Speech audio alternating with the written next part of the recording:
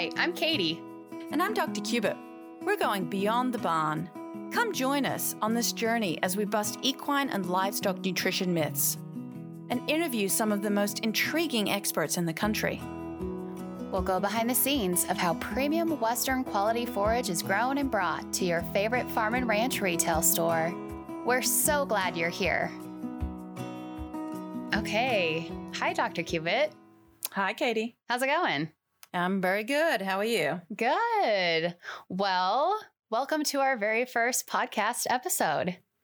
It's been a long time coming, and I'm excited to get started. Me too. So the thing that we're going to get started with, I'm really excited because we've never really gotten to know our nutrition experts on another level. We have our bios on the Stanley Forage website about you and Dr. Duren.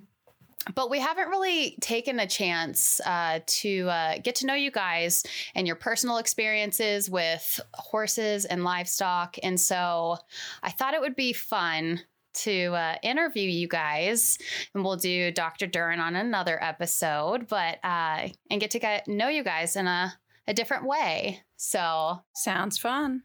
The neat thing is this, and we've also known each other for 4 years, and we've never actually met in person, which I find very interesting. I know, not even at a conference or anything. But so I put together some questions that I thought would be interesting to get to know you and your experiences. So the first question that I wanted to ask you was, and I'm sure you probably saw this coming, but as someone who has lived in Australia and in the United States, what are some of the most interesting differences that you have noticed between the two countries and just how things are done like in everyday living? That is a question that I get often. I was born in Australia and I moved to the States in 2001 on a scholarship to go to graduate school. So I was quite young when I moved here, and I've actually now become an American citizen and have lived in America the same amount of time that I lived in Australia. Oh, wow. But as far as the big differences, obviously I love Vegemite, and it's hard to find Vegemite here. And any of you that know what Vegemite are probably like screwing up your nose because most Americans hate it. I was going to say, I've heard a lot of Americans are like, what? That is so gross. It's delicious. But when it comes to having horses, I think one of the biggest differences that I noticed was most people in Australia have their horses in their own backyard, and boarding horses is not as common as it is here. Oh, really? Interesting. So when I got into the nutrition field and started advising horse owners, that was a really different experience for me. Because horse owners have to, a lot of the times, go through a barn manager or somebody who is managing the barn in order to make decisions about their horse. So that's one of the big things as far as horse ownership differences. Yeah. Obviously, Australia is really big, and I grew up in Queensland where it's quite dry. It's the northern part of Queensland. Okay. It's quite dry, and I would associate it more to having horses in Southern California or in Texas. Hay is of shortage. There's really no pasture grass. So you feed a lot of forages to horses. That's their primary source of fiber intake. I now live in Virginia. How are the growing conditions there? I'm curious, like for hay. A lot of the hay will come from the southern part of Australia. Where it is more temperate and there is rainfall, so grass can be grown, or it comes from areas where there is an abundance of water, so irrigation. Kind of like in Idaho where you are irrigating the forages. But so that's been was a big learning curve when I first came here. Oh, interesting. Okay. And so you had mentioned, so you moved over when you were younger. You moved over when you came to go to school? Is that what you had said? I was 21. Okay. And I'm an only child, and I packed up my belongings and I moved over here, and I arrived in August of 2001. and started graduate school at Virginia Tech. Graduate school. Ah, that is so cool. That's a big move to do. For me, I mean, most Australians, most people that are, teenagers, young adults in Australia, it's travel. Everybody travels. That's a pretty common thing. And so for me, it killed two birds with one stone. I got to travel, and I knew that I would need extracurricular, more schooling for the career that I wanted. I've always wanted to be working with horses, working with animals, and I knew that I would need to go to graduate school in order to be able to pursue the career I wanted. So it gave me I got two things for one. Nice. So how did you initially get interested in horses in the first place? Like, how young were you when you got started with everything? I would say I don't remember how young I was. We young, huh? In the middle of Australia. So all my family, my mother's family is actually from New Zealand, and she moved to Australia when she was young and was what they call there a Jillaroo. Here, I guess you would call that a cowgirl. Okay. She worked in rural Australia, literally in the middle. She met my father, and they had me, and she rode the whole time. And I would sit, I've seen photographs, I would sit on the front of the saddle because there was no babysitters in the middle of nowhere. I would sit on the front of the saddle, and then when I was too big, I got a Shetland pony and a really long lead because I complained. Was it a good pony? Jingle Bells, that was his name. Jingle Bells, that's awesome. I used to fall off, and he would stand over top of me. So I don't know whether he was protecting me or making sure I wouldn't get back on. That's funny. That's awesome. Okay, so you have some good history there. So when you started actually riding and doing all of that kind of stuff, besides like being there with your parents who were working and doing what they were doing, did you show? Did you compete? Or was it more from a working experience, or what kind of involvement? So in Australia, we don't have 4-H. So a lot of kids here will grow up going to 4-H and get an equestrian experience through 4-H. But we don't have 4-H, but we have Pony Club. Pony Club is very popular in Australia. So okay. I have been had been active in Pony Club since I was about 6. And really started competing a lot at larger Pony Club events when I was about 12, all the way through high school. And then when I went away to college after high school, I sold my horses. And when I was at college, I rode for a local stud farm. They had young horses, and I would ride their horses. And then I moved over here. And I live in an area of Virginia where there are more horses than people, it seems. So I have ready availability to ride whenever I want. Oh, nice. So do you have, I mean, we've talked about this previously, I know, when we've done some write-ups and things like that, but do you have a heart horse? Like, do you have a horse that was just, that relationship that you had that you're never going to forget in your entire life? Yeah, it was a gray horse. He was a gray quarter horse, and his name was Model T. He was the first horse that I really started competing at state championships for Pony Club. Yeah. And his bloodlines actually trace back to a horse in America that was a bucking bronc. Oh, yeah? He never bucked for me, but I would say that would be my heart horse, just because he was, the first horse that I really started competing on. Oh, how old was he when you were competing with him? Just curious. He and I were the same age. So when I got him, That's even cooler. I was 12 and he was 12. Yeah. Nice. Model T, huh? Mm-hmm. Is that how he came to you, or did you name him? No, he came to me with that name. Model T. That's pretty cool.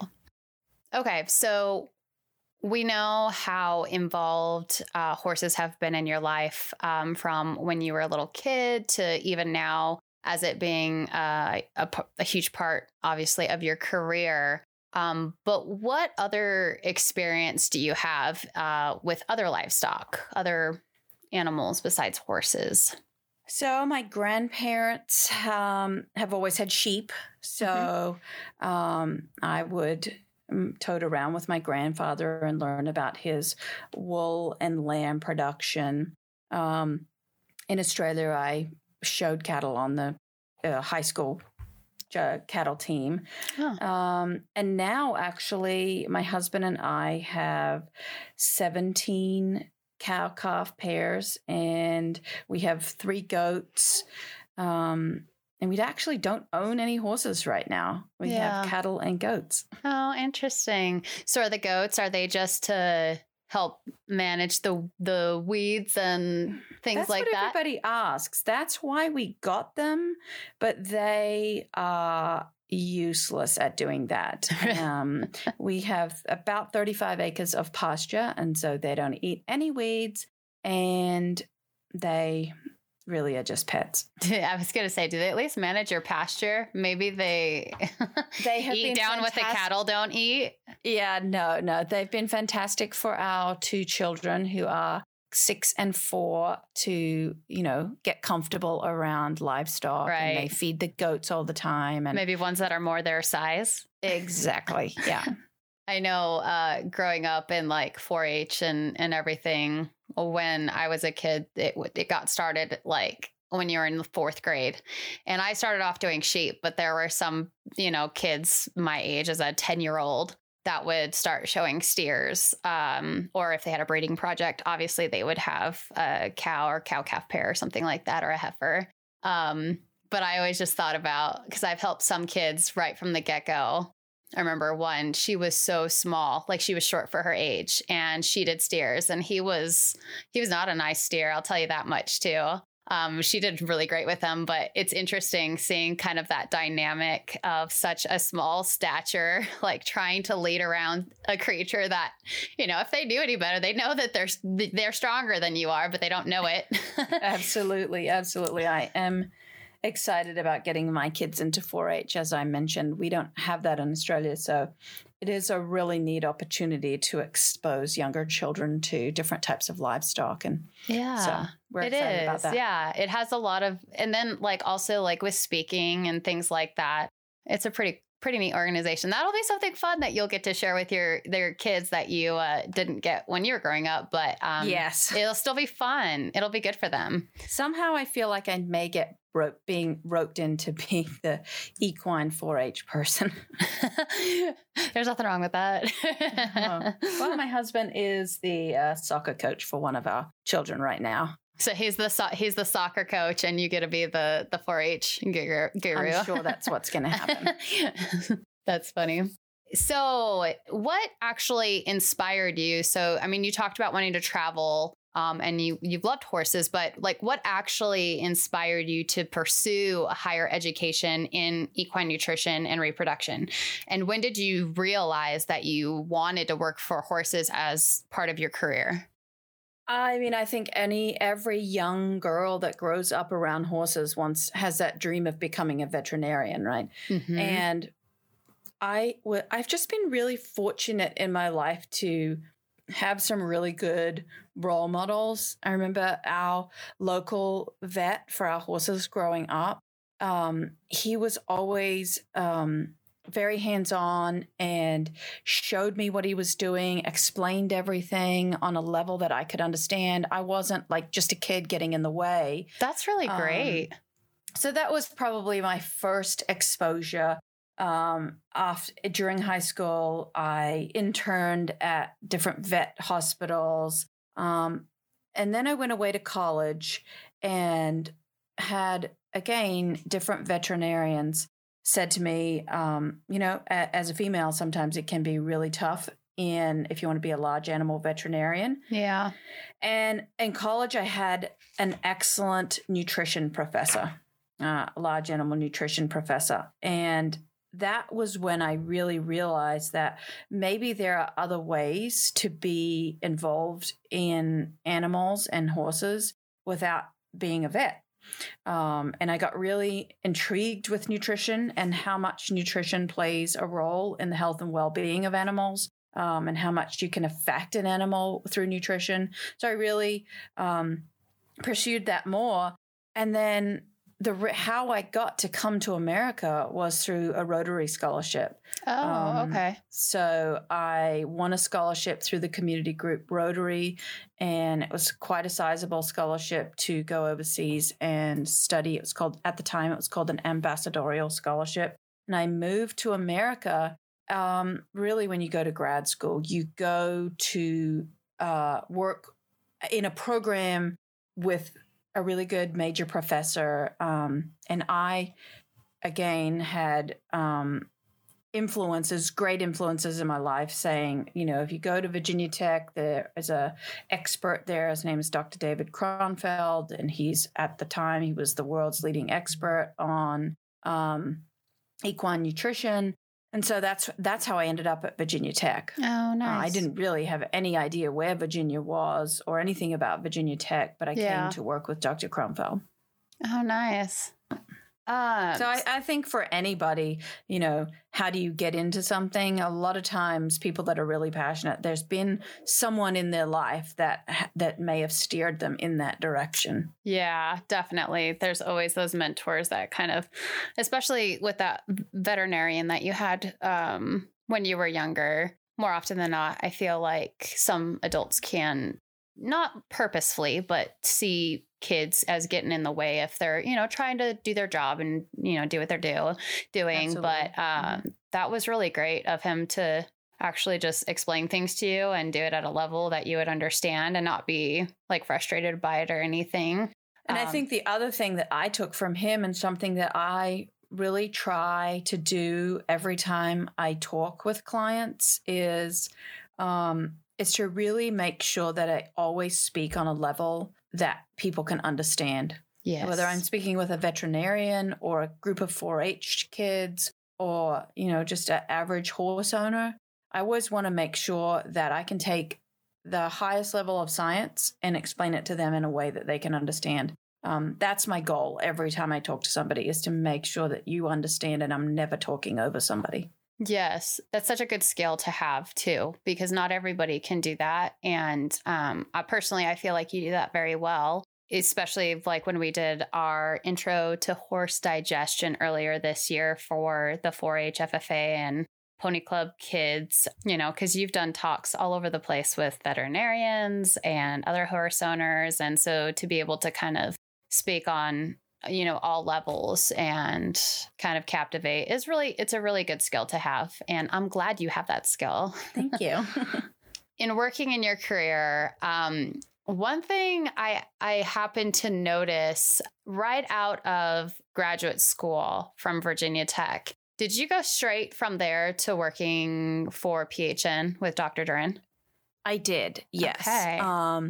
I had seen Dr. Duren at several of the equine science meetings, and I knew that what he did was what I wanted to do. I get to work with people. I get to deal with different scenarios every day. So I actually approached him and said, do you have anything available? And within a few months after graduating, he contacted me and said, well, would you be interested in working with Performance Horse Nutrition? He had heard me speak at the meetings. I'm pretty personable, outgoing. I went out there, had an interview, and the rest is history. That is so cool. I did not know that. I happened to be on your LinkedIn last night and I was searching around like a good interviewer would do, right? And I was like, oh, hey, I didn't know that you've been with PHN this whole time. So that's pretty cool. Yes. So what would you say is your absolute favorite experience that you have had so far in your career involving horses? Wow. There has been a lot, and I just on a small, like day-to-day level, I love getting feedback from people that have really helped their horse and they've been struggling for so long. And oh my gosh, your advice has really helped me with their heart horse. But on a larger scale, I would say in 2010, Dr. Duran and myself had the opportunity to be the Alltech nutritionists for the World Equestrian Games. And that was a really huge opportunity, and it was eye-opening. So that's probably been the biggest kind of excitement that I've had. That is so cool. So where was the World Equestrian Games then? I mean, in 2010, that year, it was in Lexington, Kentucky. Okay. Yeah. Okay. That's a pretty interesting experience. That's like a big deal. So especially how you probably hadn't been that far out of school at that point, were you? 2010, I think I graduated in 2007. So I'd been working with performance horse nutrition about 3 years. Yeah, that's pretty cool to do. Not too far out of school. So, okay, on the other kind of side of the spectrum, not necessarily your least favorite experience, but I would really love to hear if you've had any interesting or weird experiences that you have had as an equine nutritionist. So it can be like the crazy story or weird. What? There's always something weird. There's always something weird somebody wants to feed their horse and they're asking me about. Like what? Can you give me an example? I would love to hear what you've heard. Raw eggs or weird herbs. There's always something somebody has read on the internet that they want to try with their horse. And do I know about it? And, I'm the worst. I have to sometimes quickly Google, what on earth are they even talking about? I've never heard of this. But I would say not the worst experience, but some of the more challenging experiences for me is I hate the cold. Yeah. And I do a lot of seminars in the cold. And sometimes I get so cold that I can't really think straight. Yeah. And I'll be in a barn and my teeth are chattering and my whole body is just freezing cold. But yeah. That's probably, it's nothing really to do with the horses. It's more the circumstances. Just the experience itself. I rode with a sales rep several years ago up in Wisconsin in the middle of winter. And I went there thinking, I might Don't go to Wisconsin in the middle of winter. Now you know. We were totally fine. Yeah. It really wasn't that cold. So I'm curious, and this is me not knowing a whole lot, obviously, about Australia or anything. So how cold does it get there? Does that have anything to do with you just like growing up in warmer temperatures than it gets over here, or? Well, in Australia, in some parts of Australia, it snows. In the southern part of Australia, it can be cold and damp, and it can snow, and it snows in the mountains. There are snowfields. Yeah. But I did not grow up there. I grew up in Queensland. Mm-hmm. I spent most of my life in the midway down Queensland, in a town called Rockhampton. And it's very tropical. I always explain to people here that my seasons were hot and warm. But you said like living in California, Texas, right? Exactly. So similar climates there. I didn't own a winter coat before I moved to America. Really? Yeah, well, that's why you're so quote unquote warm-blooded. I do not like the cold. Okay. So I know you and Dr. Duran with Performance Horse Nutrition. I mean, you serve clients all across the world in other countries besides just the United States. So what other countries do you get to go visit to help clients with their equine nutrition? And I know obviously you've lived in Australia and everything, but like what has been your favorite country to visit and why? Yeah, we do a lot of work in Australia and New Zealand. I'm sure when you chat with Dr. Duran, he'll talk more about that. But I had the luxury or the opportunity to work in China a couple of times. Oh, nice. That was fascinating. It's really fascinating to work in different cultures and learn about different cultures, not only what is different about the people, but also how they manage their horses. there's a big equestrian community in China. So that's probably one of the places that I thoroughly enjoyed going, just because it's so different. So what type, I'm just curious, what type of horsemanship happens in the area that you were at in China? Like, do they use them a lot more for work? I was in Beijing and Shanghai, and so bigger cities. It's definitely more English style riding. Okay, except they did have a lot of barrel racing, which was interesting. Did they really? Yes, barrel racing. Arabians, but they will have, like, you'll go into a mall, and you'll go up onto the 5th floor and there's a riding school in a mall. Really? Yes, it's really crazy. I can't fathom that. There's a lot of different, crazy different things that in Asia that we're not familiar with. Riding clubs there. Culturally different. Riding clubs are more similar to belonging to a country club here, like a golf club. So they have riding clubs, and that makes it more accessible for people. They don't have to own a horse, but they can go and then ride the horses, and they don't, obviously land is at a premium and in a place so densely populated.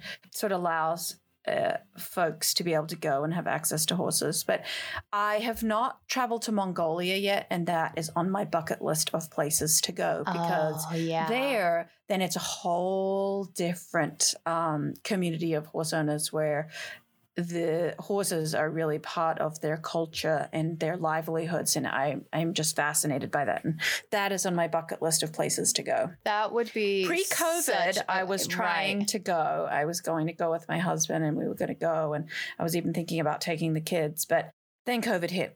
Right. And kind of messed up some travel plans. Well, you know what? I'm gonna jot this down right now, because when you do get to go, I'm gonna expect an interview with you when you get back to share the experiences of what you found with the Mongolians and the horses and that is so intriguing to me. It's amazing. I know that you briefly touched on a few people you were talking about that kind of inspired you to pursue a career with horses. But I'm wondering, if you had to pick one person in your life within the industry who has had the greatest impact on you, and tell me a little bit more about them and why they have I would have to say there's two. There's got to be two. There's two, and the first was Dr. Gordon Dryden, who was my nutrition professor in undergraduate in Australia back at the University of Queensland. Okay. And he was the one who put me on this path to nutrition, and that it opened so many doors. And number two has got to be Dr. Duren. I mean, I was pretty much a kid when I first started working for him, and you graduate, you have a PhD, and you still really know nothing about the real world. You know a lot about your little area of interest that you did all your research. But when you go into industry, I mean, there's so much that you don't know, and your horse owners don't care. They want an answer for everything. So I would say, as far as mentorship and teaching me the most, it's got to be Dr. Duren. That is so cool. Dr. Duren, you better listen to this episode. That's pretty neat. Yeah. I mean, just thinking about your younger self, things that you would tell your younger self. It's so interesting when you think 10, 15 years beyond, graduating from high school or college, and just you're in your little bubble and your world seems so big at the time. And then as you get older, it's always so interesting, especially I just know when we've ran into people who, they know somebody else that they live states across the country from you, or maybe you run into somebody that you're visiting in Hawaii or Mexico or something like that, and they know somebody from where you grew up and everything. And it's just I feel like the older you get, the smaller the world becomes. The smaller the world gets. There's so many connections. Absolutely. It's really funny when I will talk to a client on the phone, and the world is so small now with the internet and social media, and especially when it comes to breeding horses. I mean, people are shipping semen all around the world. And so I recently actually was talking to a lady in Vermont who breeds Morgan horses, and she sent one of the stallions that she had used predominantly and loved the stallion actually is in Australia with a lady that I grew up taking riding lessons with. Really? That's crazy. It is a small world. That is a small world right there.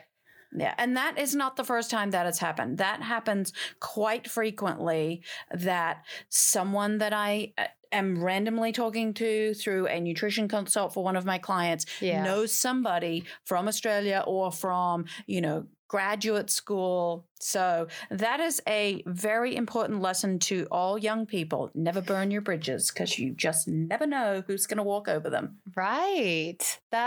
That's pretty interesting. I think that's one of my favorite feelings. One of my favorite experiences is when I'm talking to someone and I find something out like that. And I feel like I have like an immediate connection with them because of it. And it's such a great feeling. Yeah.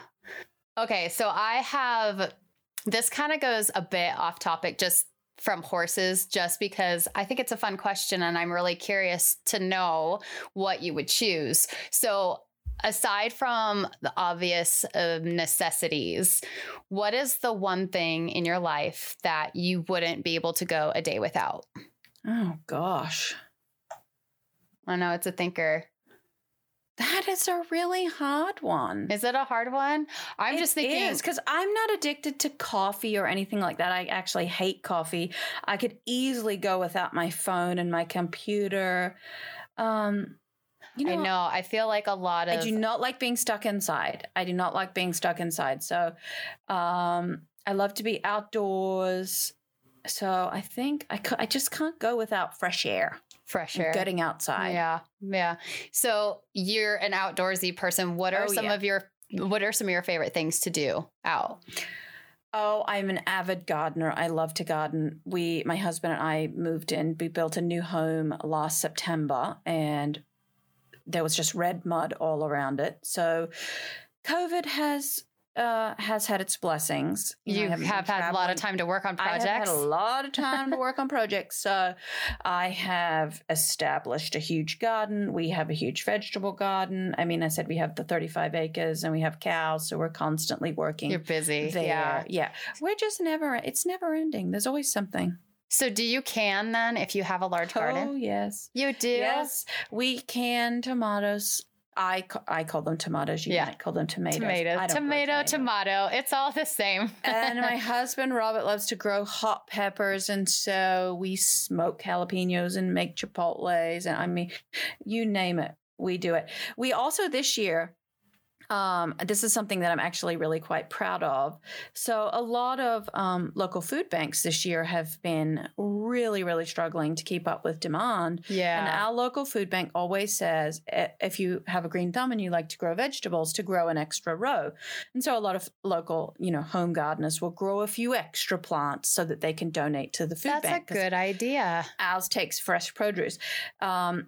This year, our little home garden, we have donated over 600 pounds of fresh produce to the food bank, and I'm quite proud of that. So that's really great. And honestly, I never thought about that because we have, I would not say that I have a green thumb. I'm great at growing zucchini plants, but it's also very hard to kill zucchinis. So, yes, but it always seems like I have more than I can keep up with, and I haven't learned how to can yet. But that is one of my bucket list things to do. And so that is actually a really great idea. I never would have thought of that. And maybe next year, if I have a plethora of veggies from the garden that I can't keep up with, I will do that. I do. It is. It's now a lot of food banks won't take fresh produce. They just don't have the storage for it. Yeah. But find out if yours does, because it is a really great way to get rid of surplus vegetables and help the community. That's so cool. I'm glad you do that. Yeah. Okay. So it's another fun question, but it's going back to the horse world. What is your favorite equine-based movie? Oh, Phar Lap for sure. That's an easy one. What movie? It's called Phar Lap. Pharlap. Phar Lap was a famous Australian racehorse. That one and Man from Snowy River. Oh, I was going to say, that's my favorite one is The Man from Snowy River. Oh, yes. Ever since I was a kid, I've always loved that, especially when he's riding the horse down the mountain, slow-mo. Oh, yeah. You know what? That's like the most epic movie scene, I feel like, from any movie. Yes. That's pretty. And of course, it's, from your part of the world, too. So that's probably also kind of fun to have a movie that's more connected to you in that way. Mm-hmm. That's pretty neat.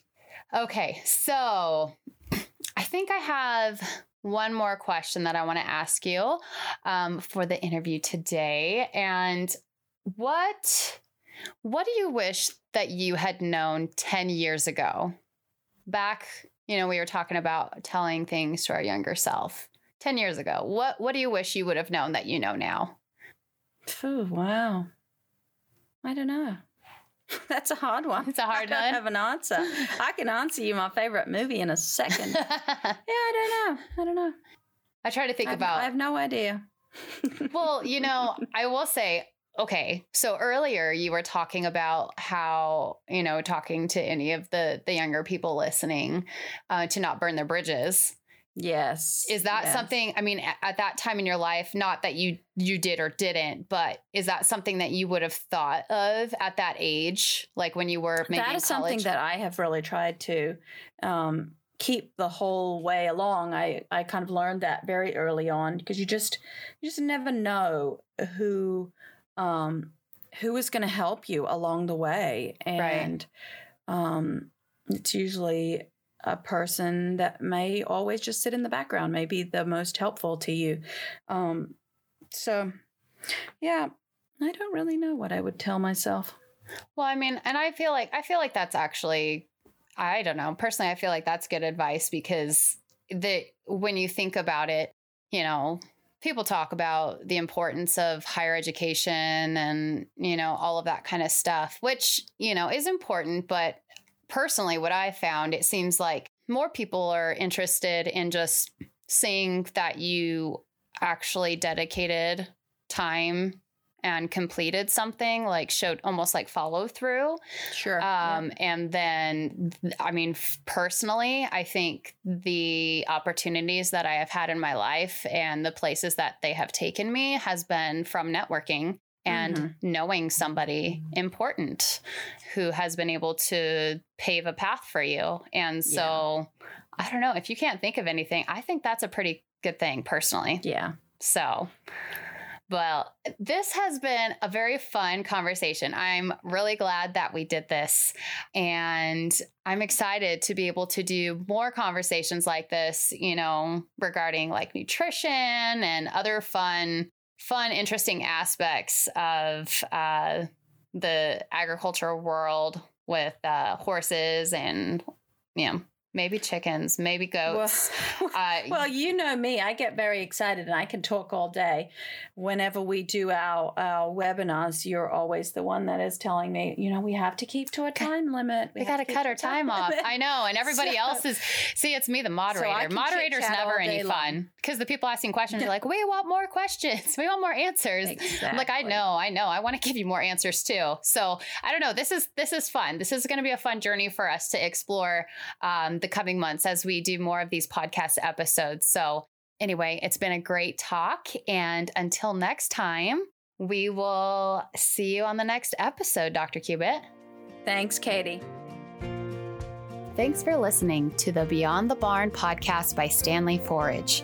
We'd love for you to share our podcast with your favorite people and subscribe on Apple, Spotify, or your favorite listening platform.